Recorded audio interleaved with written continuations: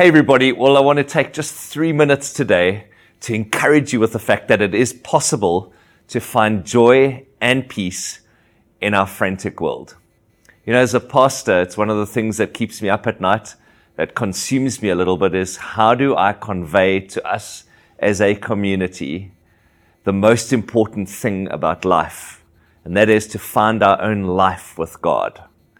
I was looking at our garden the other day. Spring has sprung and all the flowers are growing, and we've got a particular creeper. It's a beautiful jasmine creeper, and it grows up this trellis. And the thing about the trellis is that the trellis provides the structure for the growth. The jasmine doesn't get to where it needs to go. It doesn't look like it should look unless it grows up the trellis. I want to suggest to you and encourage you today that there are 3 things that form the trellis in our lives that enable us to be all that God desires us to be, all that He eagerly wants us to be. 3 things that make the trellis of growth in our lives. 3 things that enable us to find our life with God. The first is God's Word.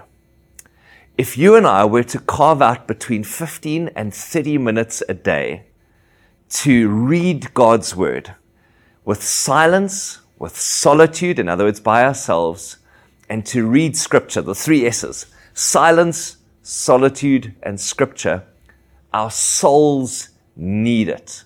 You will find your soul comes to life. God's Word, number 1. God's people, number 2.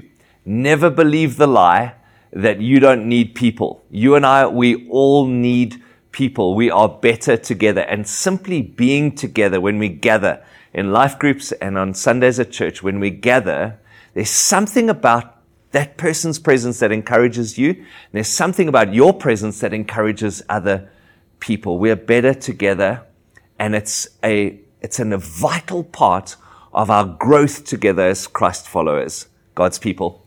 And thirdly, so it's God's Word, right? God's people. And thirdly, God's presence.